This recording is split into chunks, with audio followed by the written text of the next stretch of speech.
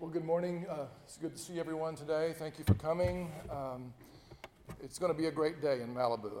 I'm pretty confident of that. So, and I hope you're getting your ocean fix this year. That's one of our reasons for coming, but not the top reason, but a good reason. Okay, we're going to. Everyone should have a handout that kind of covers the structure and main points of our talk today. Lauren and I are pleased to join together to partner in this and presenting these 2 days. Yesterday we looked at sort of where we are now in the cultural context that presses on us and challenges our understanding of Scripture and its authority. And today we're going to develop a case for what we are calling a classic doctrine of Scripture.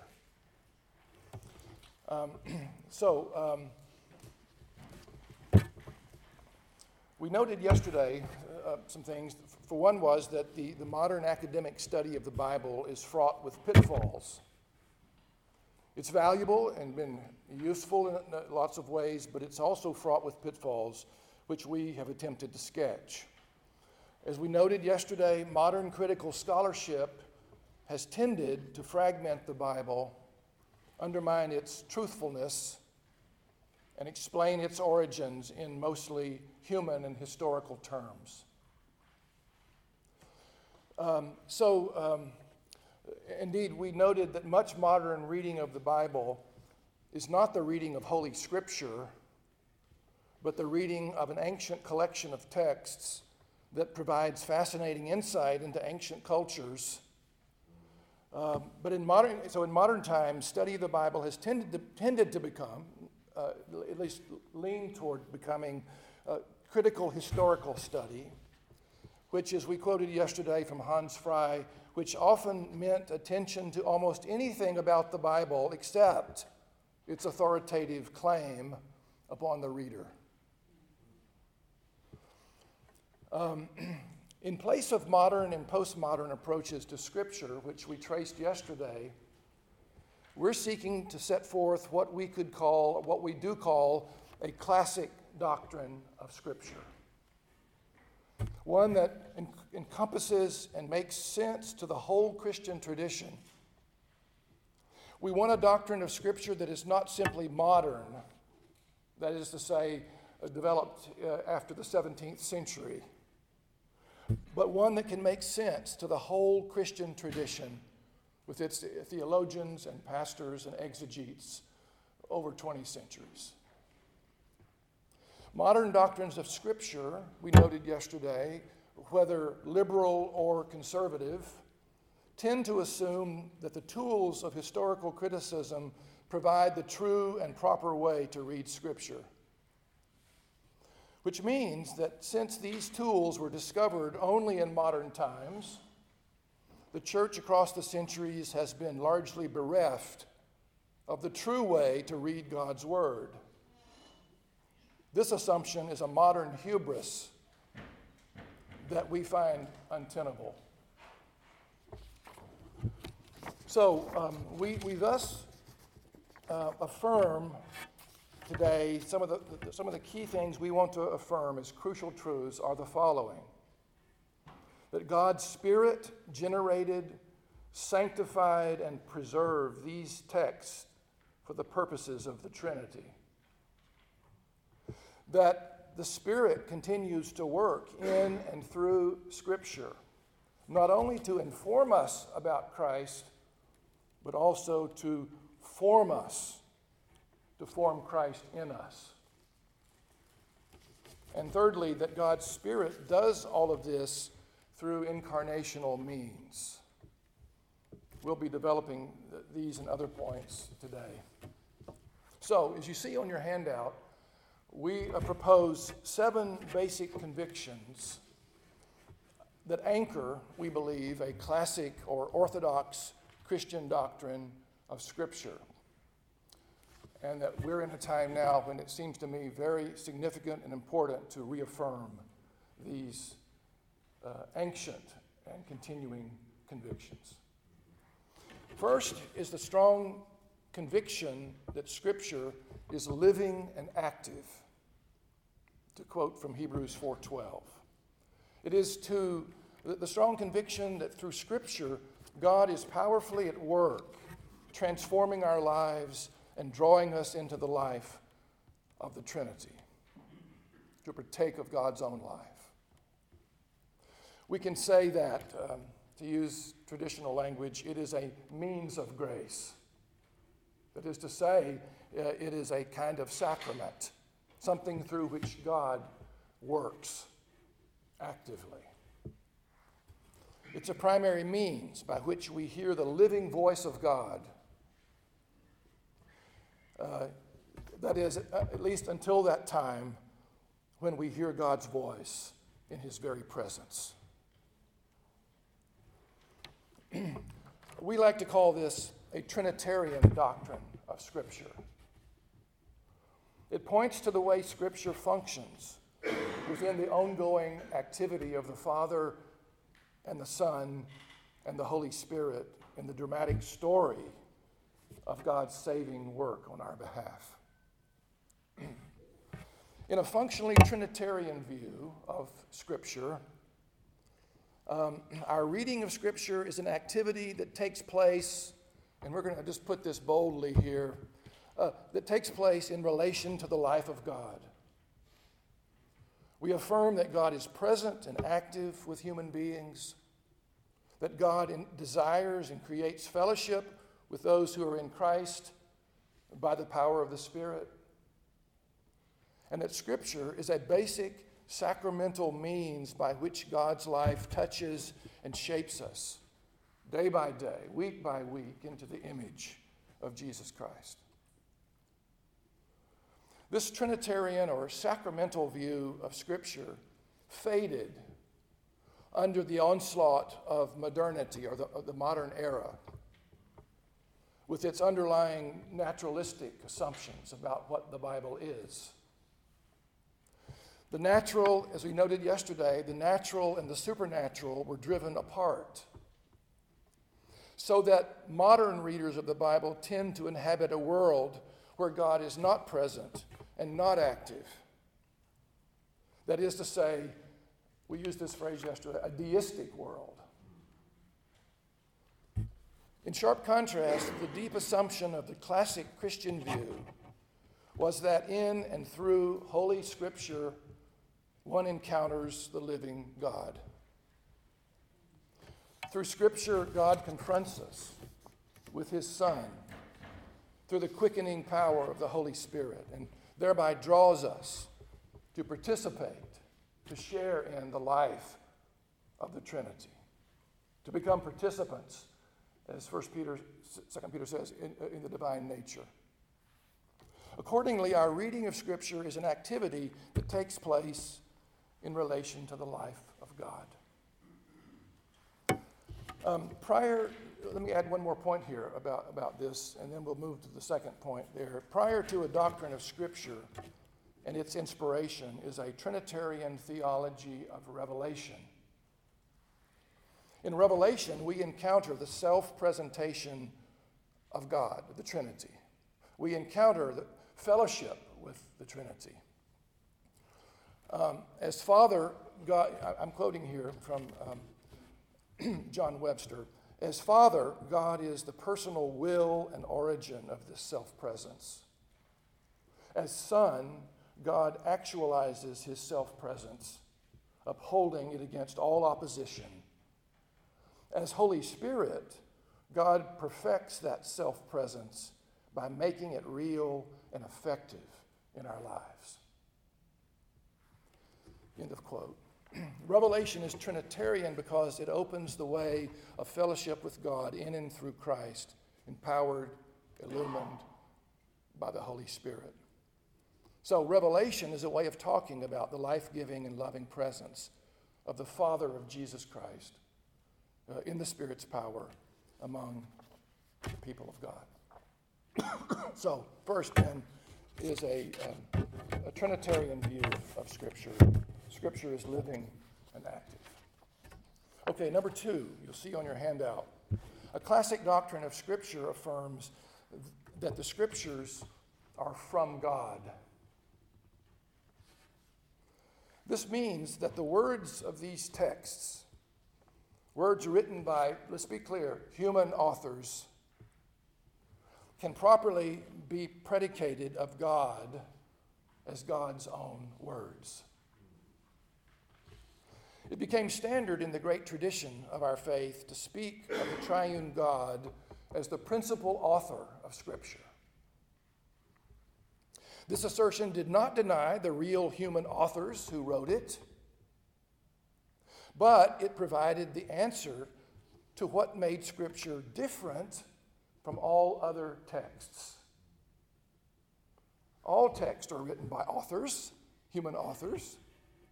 And in the modern era, as we noted yesterday, it's been common to say the Bible is to be interpreted just like any other text. But the Bible isn't like every other text. And the difference is that it is from God. There are several words we can use for Scripture's origin as being from God. I want to start with one that's not that common, maybe, in your experience. We begin with a word that gives us the widest frame to think here. The word is sanctification. That is, making something holy. We can say that the Trinity has sanctified Scripture, these texts. The Trinity has set apart, the Trinity has superintended the processes of Scripture's writing, production, and preservation. This sanctification or setting apart of the texts extends to the historical processes that produce them. From the pre-literary and literary traditions to what is usually called redaction or the editing of these texts, to compiling them into a collection, first the Hebrew Scriptures and then the New Testament, as well as we use the word sanctification as well to extend to the post-history of these texts, to their preservation, to their collection, to the process of canonization, which gave us the New Testament. The sanctifying work of the Spirit permeated the whole process of producing and compiling the texts that eventually were brought together as a single canon, forming the authoritative book of the church. Sanctification thus describes the work of the Holy Spirit to make the living voice of the ascended Christ heard throughout history and in our assemblies. Now, let me make a note here to emphasize a point. With this focus, we do not diminish the creaturely character of these texts. That is to say, the human character of these texts. Rather, it is precisely as creaturely realities written by human authors that the texts serve God's purposes as sanctified texts. They do not become divine. Look, only God is divine. But rather, they are sanctified by the Spirit of God. They are fashioned, set apart, maintained, focused, empowered for the service of God the Trinity. They make up, as we say, as it's printed on our Bibles, Holy Scripture. Modern Western culture, I think we made this point briefly yesterday, modern Western culture has created a strong dualism between the natural and the supernatural, the divine and the human, making it hard for us to hold them together in a kind of tension.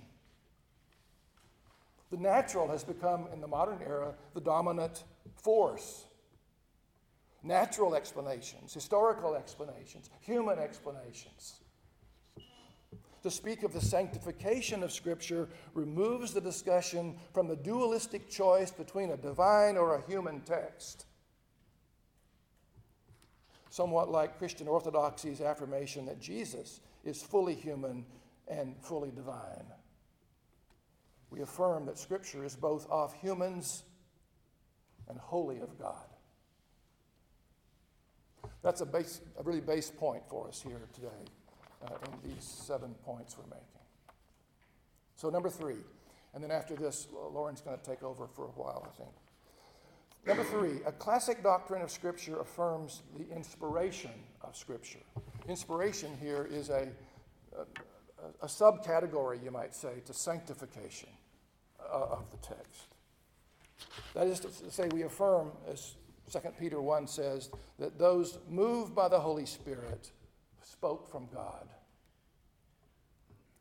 If sanctification refers to the hallowing of the creaturely realities of these texts, then inspiration refers to the textual application of this sanctification.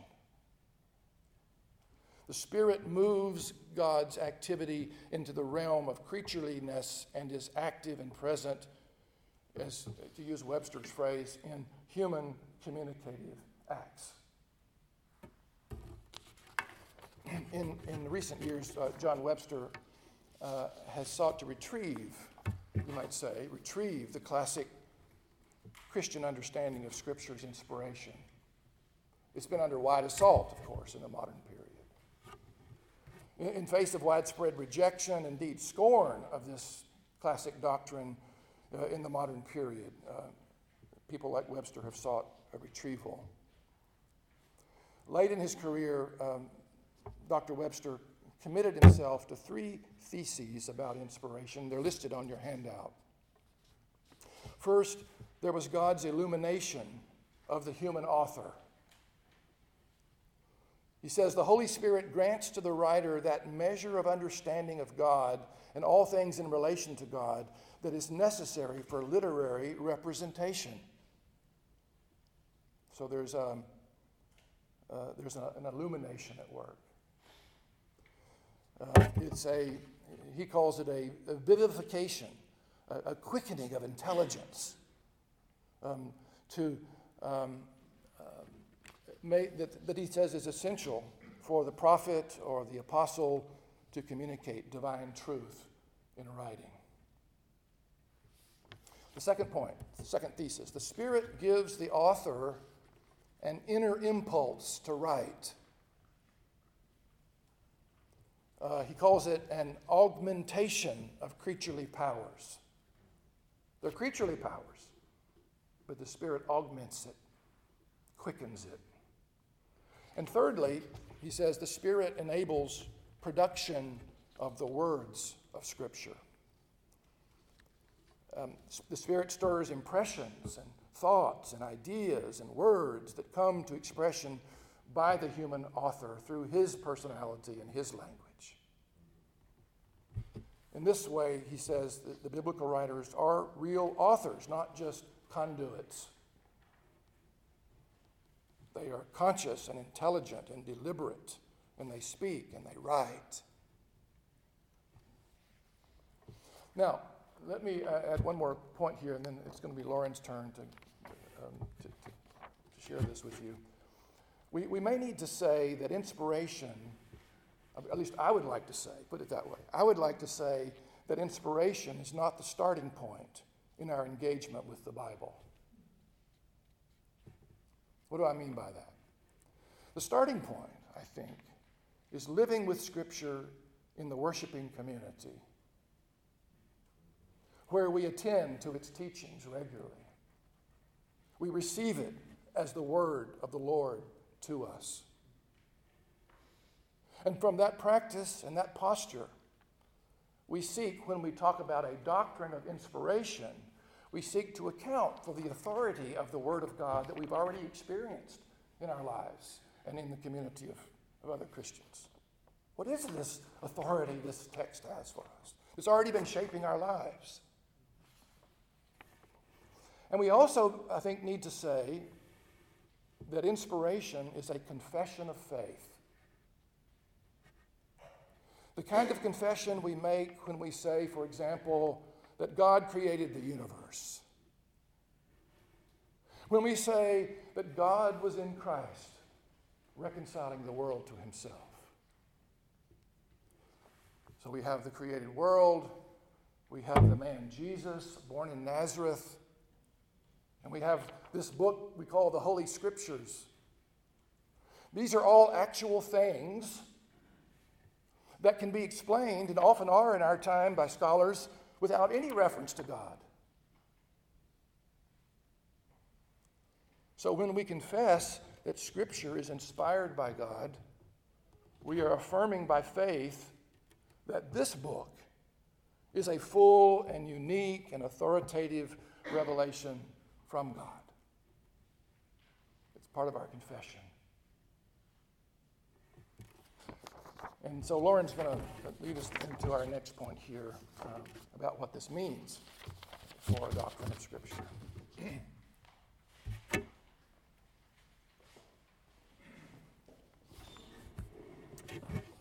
Okay, so this gets us into point 4, the fourth principle.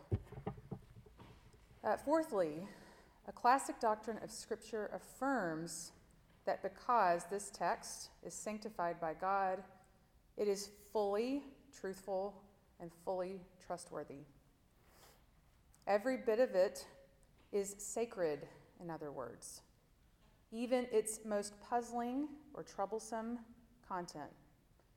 It's all reliable for drawing us into saving relationship with the triune God. To think otherwise, you'll see Longcar's quote here on this point on your handout. I think it's a helpful one. To think otherwise is to really break away from Orthodox Christianity. A strong sense of Scripture's full truthfulness has been deeply embedded in the broad Christian tradition since its beginning. Through the ages, Catholics, Protestants, Orthodox, free churches, even most Christian sects at the fringes have held to this conviction. Only in the modern and postmodern era has Scripture's full truthfulness and trustworthiness come under assault. This widespread and steady assault has created strong polarization between the biblical scholars on the one hand and the reactionary defenders of the more orthodox view on the other. We seek to stand neither with the liberal critics nor with the reactionary conservative critics on this account. We want to treat the Bible as wholly truthful rather than merely accurate. That's an important distinction. This will allow us to be, as Telford Wirt puts it, less troubled by the biblical oddities that drive liberals to artificial demythologizing and arrogant dismissal, and drives conservatives to strained apologetics. End quote. To treat Scripture as wholly truthful rather than merely accurate, I think means expanding our sense of what being truthful entails. That brings us to our fifth point. A classical doctrine of Scripture believes that Scripture is to be received and understood in the stream of the great tradition of the church and its teachings. Scripture has had and continues to have its home in the long and unbroken life of the church. It belongs to the church. It belongs to the communion of saints, past, present, and future. In other words, its home is not in the academy. Its home is not in the heart or mind of the interpreting individual. Let us recall that in the 1st and 2nd centuries AD, there was not yet a canon. There were circulated letters and shared gospel accounts, and these were read in the context of worship. For early Christians, the key defining features of these texts were their unifying confessions about the Trinitarian God's identity and mission. These unifying truths are preserved in the church's earliest baptismal and ecumenical creeds. That makes Church of Christ people a little uncomfortable, right? To read Scripture in keeping with what it really is, we should be reading it in light of those core confessions. They're preserved in the rule of faith, which itself is preserved and drawn out in the Apostles' Creed and the Nicene Creed. Scripture is as much guided by that rule of faith as it informs and determines what that rule is. See how that works. I don't think the importance of this point can be overstated for us. We need some way of guiding our reading. As 2 Peter 3 reminds us, false teachers appeal to the same claims that we do.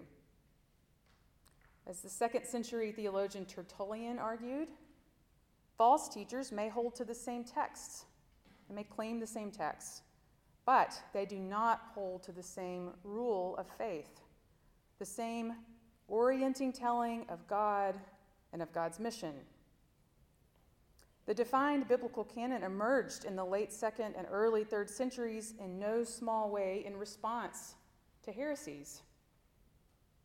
That process of saying what belongs, what's core, over against the heretical claims was guided by this rule of faith, by the oral tradition of apostolic teaching, passed on especially via the creeds.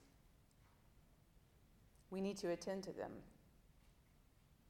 We need to let them shape the lenses that we apply to the text. This brings us to our 6th principle. A classical doctrine of Scripture affirms that Scripture is unified by one overarching story. You might call it a drama, a theological drama of the triune God with us. As we have discussed, the modern historical critical approaches fractured Scripture's unity and coherence. Their methods tended to turn the Bible into a cacophony of competing and often conflicting voices. But, as Ellen Davis and Richard Hayes put it, though the Bible contains the voices of many different witnesses, the canon of Scripture finds its unity in the overarching story of the work of the triune God. While the Bible contains many digressions, tensions, and subplots, the biblical texts cohere because the one God acts in them and speaks through them. God is the author of Scripture's unity for the sake of the church's faithful proclamation and action. And that brings us to point 7. The 7th principle is that a classic doctrine of Scripture asserts that the proper reading and interpretation of Scripture requires an attitude of submission and active obedience in the community of faith. As Robert Wall observes, misguided interpretations are sometimes the result of ignorance of a text's grammatical or linguistic makeup. However, just as often, mistakes are made because of our sinful dispositions. And as Richard Hayes memorably puts it, no reading of Scripture can be legitimate if it fails to shape the reader into readers, plural, into a community that embodies the love of God as shown forth in Christ. True interpretation of Scripture leads us into unqualified giving of our lives in service within the community, whose vocation is to reenact the obedience of the Son of God, who loved us and gave himself for us. Okay, I'm going to hand it over to Leonard to think a little bit more about this in light of historical critical methods. I think we're going to have some time left. We're hoping to have a little time left here at the end for your comments and questions. So that's how we're kind of going along here pretty quick. Okay.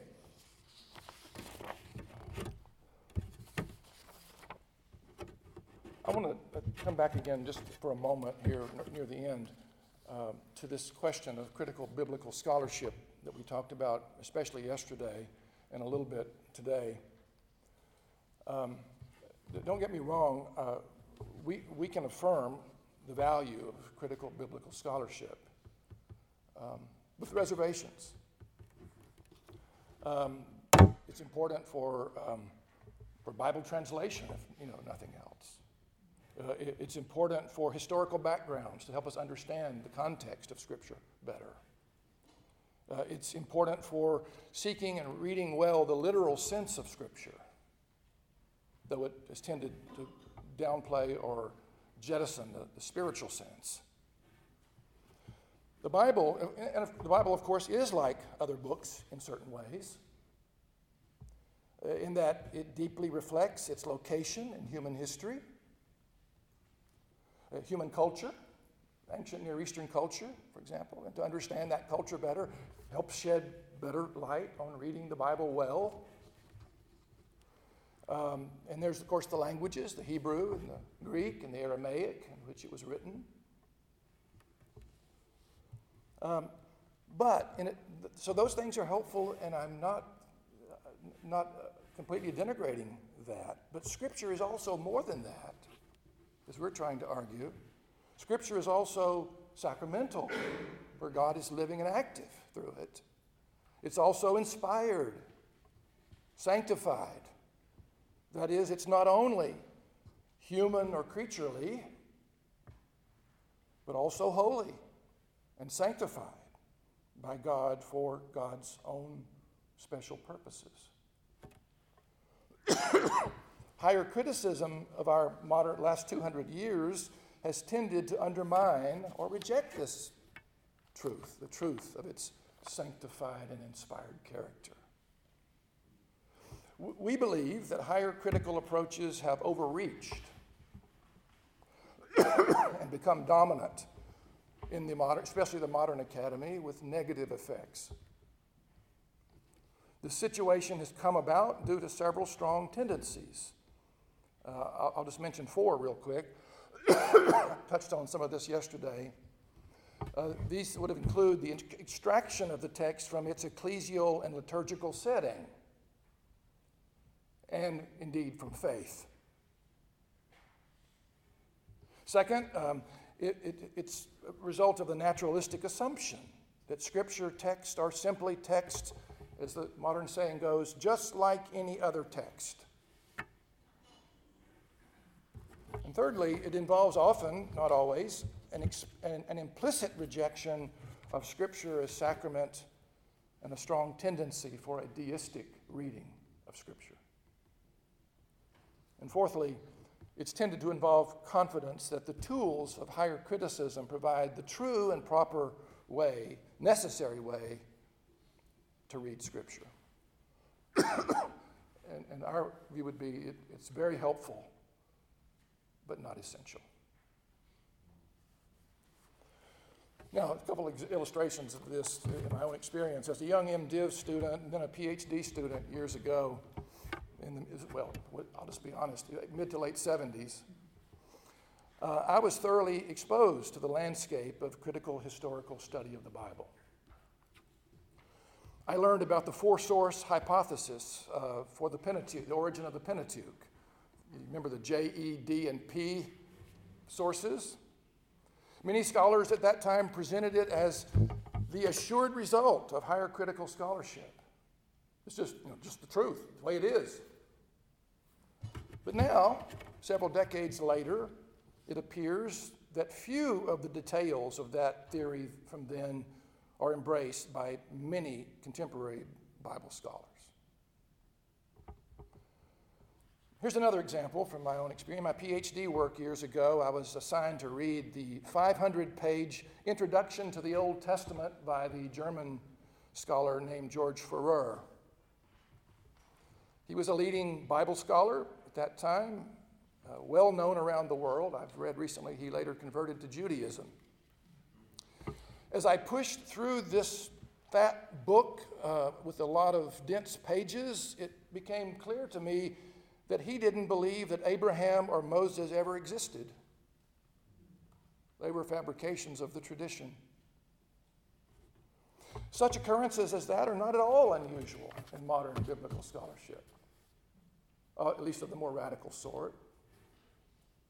And today, what they used to call the assured results of critical study of the Bible are so varied and wide-ranging and contentious that it's hard to keep cynicism at bay about much of this modernist enterprise. As Walter Wink, a well-known New Testament scholar, put it over 20 years ago, I quote, "Apart from a few general agreements, after 200 years of critical exegesis, there is scarcely a conclusion of biblical scholarship that is uncontested." Well, that's encouraging and comforting, right? The result today, what's happening around us is a reaction against this, of which I would consider myself a part. The result today is a rising recognition that modern biblical studies has become increasingly, let's just put it maybe a little extreme, incoherent. And indeed, that the modernist paradigm and assumptions and ideology is faltering. Richard Hayes, that Lauren quoted, and N.T. Wright, who has been here at this event, Harbor, to speak a few years ago, are prominent voices of this turn and this critique. And scholars I mentioned yesterday, like Michael Legaspi, have been oiling the hinges and prying open the rusted door to pre-modern exegesis. We believe that the higher critical method should be subordinated to the church's focus on the mission of God. You could say tamed, as Joel Green said. They must be tamed in relation to the theological aims of Scripture and the church context in which the Bible is always read as Holy Scripture.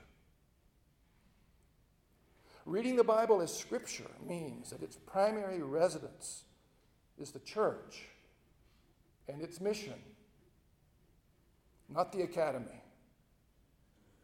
To use the terms of Telford Work, we much prefer what he calls the ecclesial Bible over the critical Bible.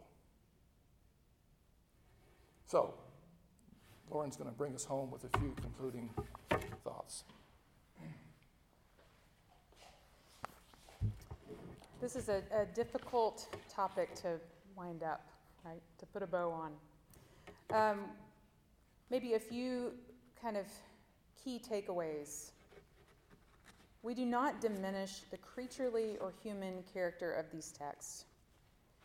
It is precisely as creaturely realities that the texts serve God's purposes. This is why we say they're sacramental. It's actually a pretty ancient way of thinking of Scripture.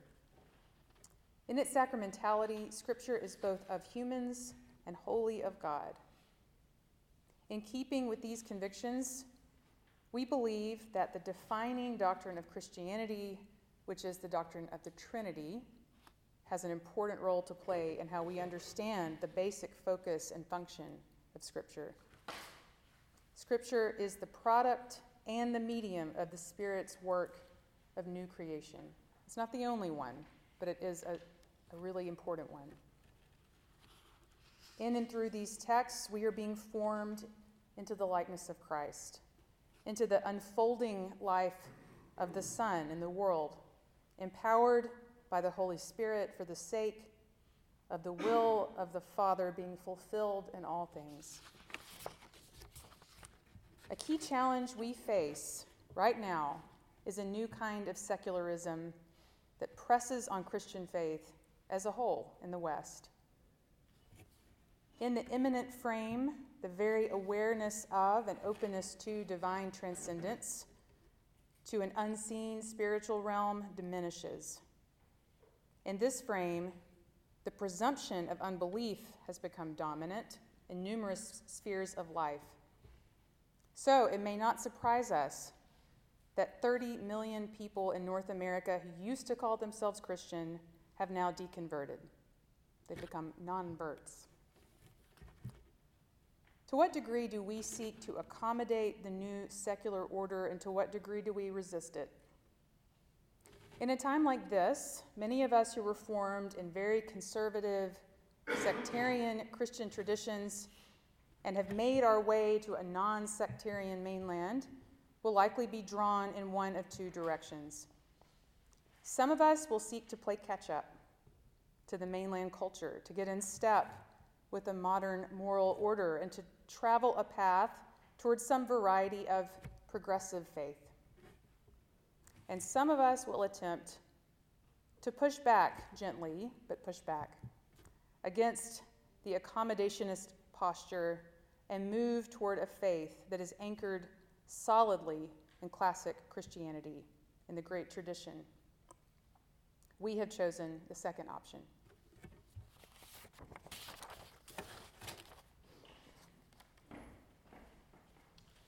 So we made it. All right, I think we have a little bit of, we actually have 4 minutes left, maybe 5 if we press it. So we'd be glad to hear some of your comments, questions. Yeah. Seth.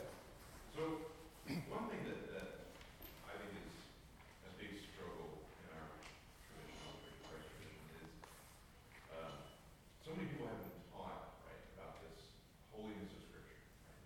This is the most central thing to our faith.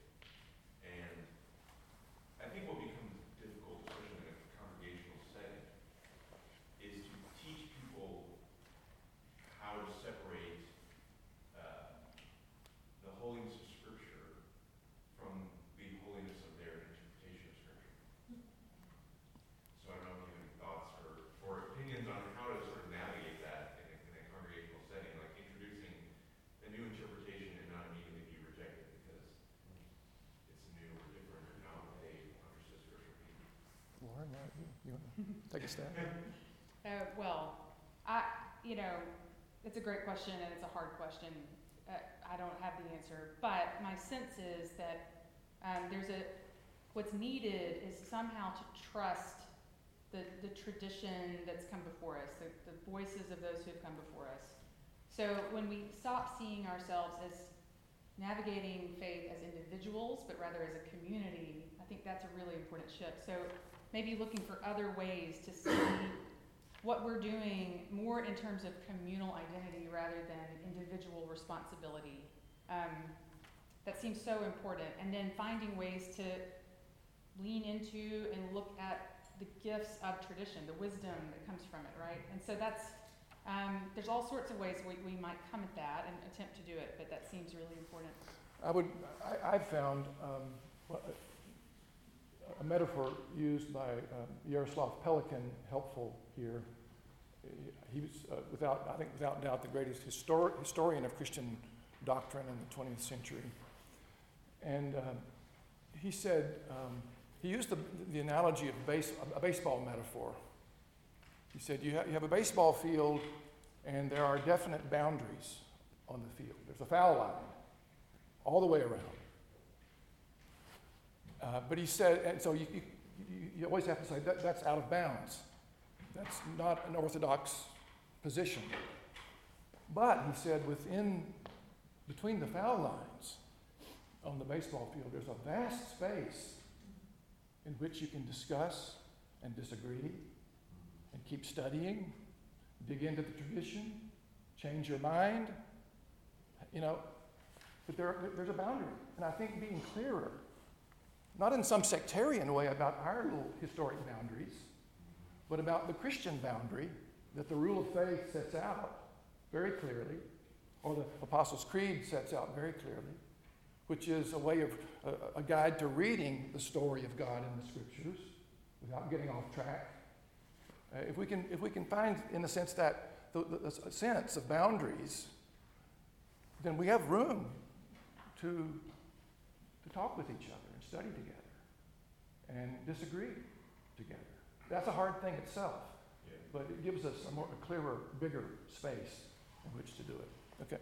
Yeah, I was just thinking of David Lipscomb in 1899 wrote an editorial in the Gospel Advocate that had to do with the age of, quickly the earth was created.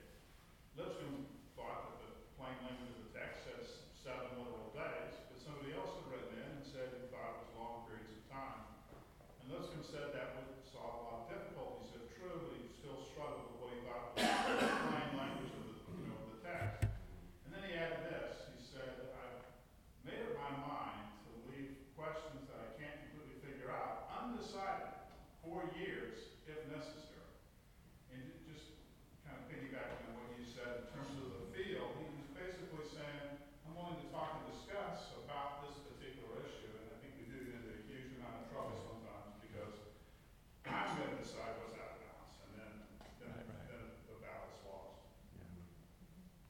that's where the tradition becomes so vital to help us know the large foul lines, you might say, and not create our own little small playing field. I think that's valid. I think it's also interesting. I was brought up in the church of Christ and everything. No creed but the Bible. So we don't have a creed. And so it's very difficult to even take an ancient creed and say these are our boundaries when you don't recognize a creed, even though you're living a creed. No creed but the Bible is a creed. So, and Yeah. I know that's Yeah, well, but that's a kind of a problem because any group develops its own creeds. right. I mean, you can't go very long without That's that. like saying non-denominational. Right, or right. denominational. So it's just a matter of whether you're willing to face up to the kind of theological guidance that you've set for yourself. And call it, you don't have to call it a creed, but it's call it a doctrinal summary that guides you. I don't know. Yeah, there's a kind, I just wanted to piggyback there, there's the importance of historical sensibilities, so weighty here, because it's easy to think that what I understand to be authoritative in the text is self-evident, but when you start learning the history of how you got here, you start to see that, oh, I've inherited this. I thought this was self-evident, but it's actually something that may not be. It's been passed down to me. So that opens you up, I think, to hearing new voices. It's like the John Locke or Yeah, the influences that are hidden back there. One more comment. Yeah, I was trying to think how to summarize this quickly. The other day, you talked about people really kind of do have their creed. It might be a hodgepodge of interesting cliches that they fit into. But, and y'all pointed to, you need to read the church, or the Bible is connected to a church. And, modern Greek scholarship might have problematized that. But you also see a connection with that and, like, let's say the Protestants' rejection of the apocryphal books. Is that kind of like a first step of detaching the Bible from the church? We're just going to kick this out because it's not part of our thing. Of course, we're going to further develop into that. Now it's not only denominations kicking parts out, but individuals get to pick and choose what verses they want, or even the version of the verse they want. Go ahead. I don't know, if I would say that history is complicated, so it's hard to say if that's a sign of something in particular. But you do see a shift right around the Reformation towards a kind of need for the individual. You start seeing it. I mean, you see the seeds of this planted of the individualist kind of reading where we find ourselves with this sense of, I have to get it right. And so that distrust in the community, and there's lots of reasons why that came up, right? So there's some really helpful correctives that the Reformation provided. We don't want to say the Pope's reading is more authoritative than Scripture itself, but I think what you're pressing at is an important point, which is that we need to learn to trust what the community has found authoritative and helpful over time, and the way it's found it, because there's always a canon within a canon. Good. Well, we could spend another half hour here, but thank you for listening carefully and for your thoughts, and God bless you with a rich and enjoyable day. Thank you.